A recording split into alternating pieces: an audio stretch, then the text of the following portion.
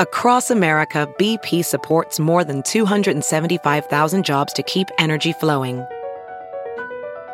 Jobs like updating turbines at one of our Indiana wind farms and producing more oil and gas with fewer operational emissions in the Gulf of Mexico. It's and, not or. See what doing both means for energy nationwide at bp.com/investing in America. Good morning. I'm Randy Naughton at Fox 2 with your St. Louis news, driven by Bomarito Automotive Group. The Lincoln County Fire Department helps the Hawk Point Fire Department rescuing pets from a house fire on Fairview Church Road. After they put out the flames, firefighters rescued 3 dogs from the house and gave them oxygen. A cat in the house could not be revived. No word yet on what may have caused that fire.